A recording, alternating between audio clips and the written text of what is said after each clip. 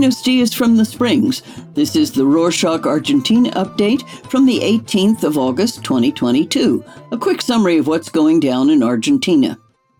After news broke that the inflation rate in July was over 7%, the highest in decades, social organizations camped outside Plaza de Mayo to demand greater aid.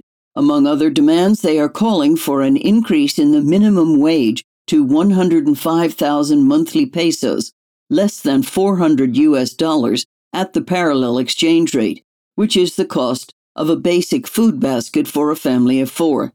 Right now, the minimum wage is 45,000 pesos, less than $200. Meanwhile, the government is looking to cut down public spending.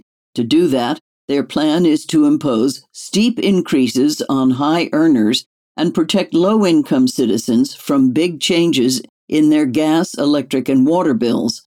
Indeed, the government is moving forward with the subsidy cuts on utility bills, which is expected to save the government 455 billion pesos in 2023, about $1.6 billion. As we've mentioned in previous shows, the goal is to meet the IMF's target. Economy Minister Sergio Massa promised to meet the 2.5% primary fiscal deficit target this year, which won't come without its political cost. Rising utility bills, or in this case, cutting subsidies, has a history of being deeply unpopular and controversial in Argentina, so much so that the government spent almost $11 billion last year just to keep the bills nearly flat despite the high inflation rate. Speaking of billions, the government has asked crop export firms to bring $1 billion into the country next week to fuel the central bank's reserves, after a period of speculation from farmers who refused to sell crops while they waited for the value exchange to settle. They seem to be ready to cooperate in bringing in hard currency to the country. To pressure the companies, the government threatened with delaying monthly tax returns, which would increase their costs. On that note about exports, President Fernandez is quite interested in lithium lately. On Tuesday the 16th, he visited the first lithium battery production plant in Argentina, which is located in La Plata, as well as the facilities of YPF's Y-Tech in Berisso. On the tour, he spoke of the enormous economic and technological possibilities that the industrialization of lithium brings. Let's not forget that Argentina has the second largest reserves in the world. He also remarked that lithium manufactured batteries have a higher value than the raw mineral when exported. In other words, the goal is to set up factories, generate owned technology, and transfer it to the provinces so that they can produce lithium, manufacture batteries, and create jobs for their people. That said, the production plant in La Plata is not finished yet.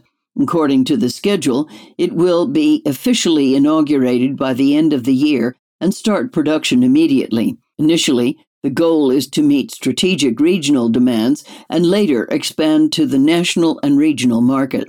While the demand for lithium is rising, a study of the Pan American Health Organization, or PAHO, revealed that the demand for tobacco is dropping in the Americas. In fact, it has fallen from 28 to 16% in the past 2 decades, which is good news for the PAHO and its goal of a 30% reduction before 2025. Right now, Chile is the country where the most adults consume tobacco, almost 30%. Followed by Argentina, the United States, Uruguay, and Cuba. It's also twice as common for men to consume tobacco than it is for women, which, according to the study, reaffirms the need for the Americas to reinforce the gender aspect in control strategies. Speaking of smoking, the heavy smoke in the area of the Paraná River Delta and beyond is endangering health and destroying the environment.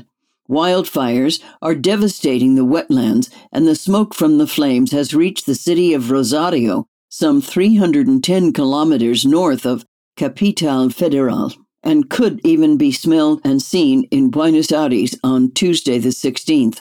On Monday the 15th, 3 people were arrested when they were discovered setting fire to dry vegetation on wetlands in the Entre Rios province and were handed over to the courts.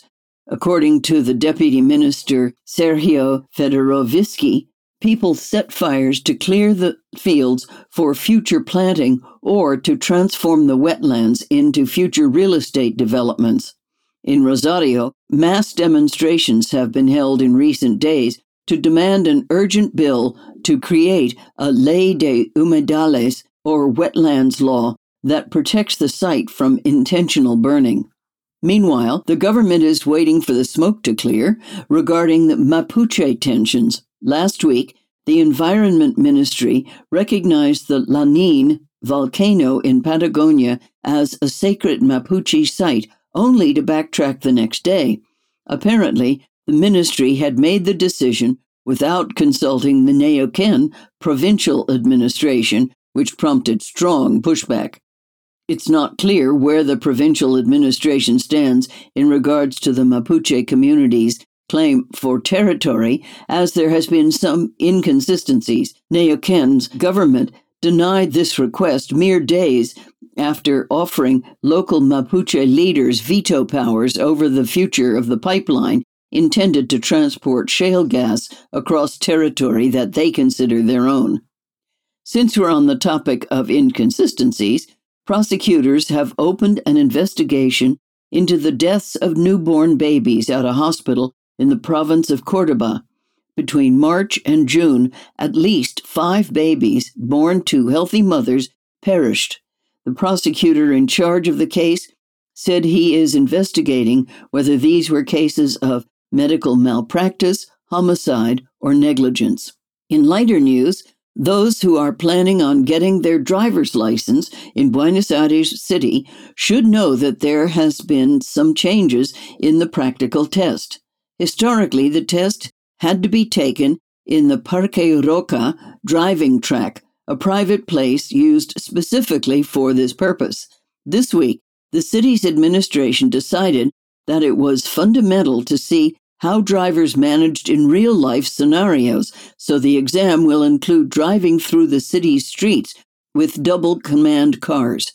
For reference, anyone who is either getting their license for the first time or renovating it after significant time has passed since the expiration date needs to take the exam. Also happening in the city, the World Tango Dance Tournament is taking place in September, with thousands of dancers from all over the world gathering in Buenos Aires to compete. If you are in the city or planning to travel to Argentina between the 6th and 18th of September, this is a great opportunity to watch the very best performers.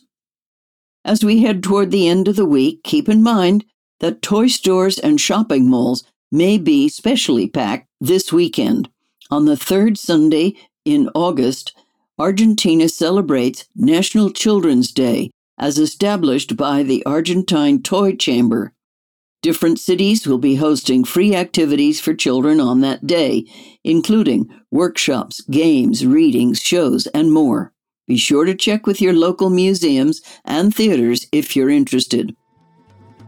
That's it for this week. Thanks for joining us.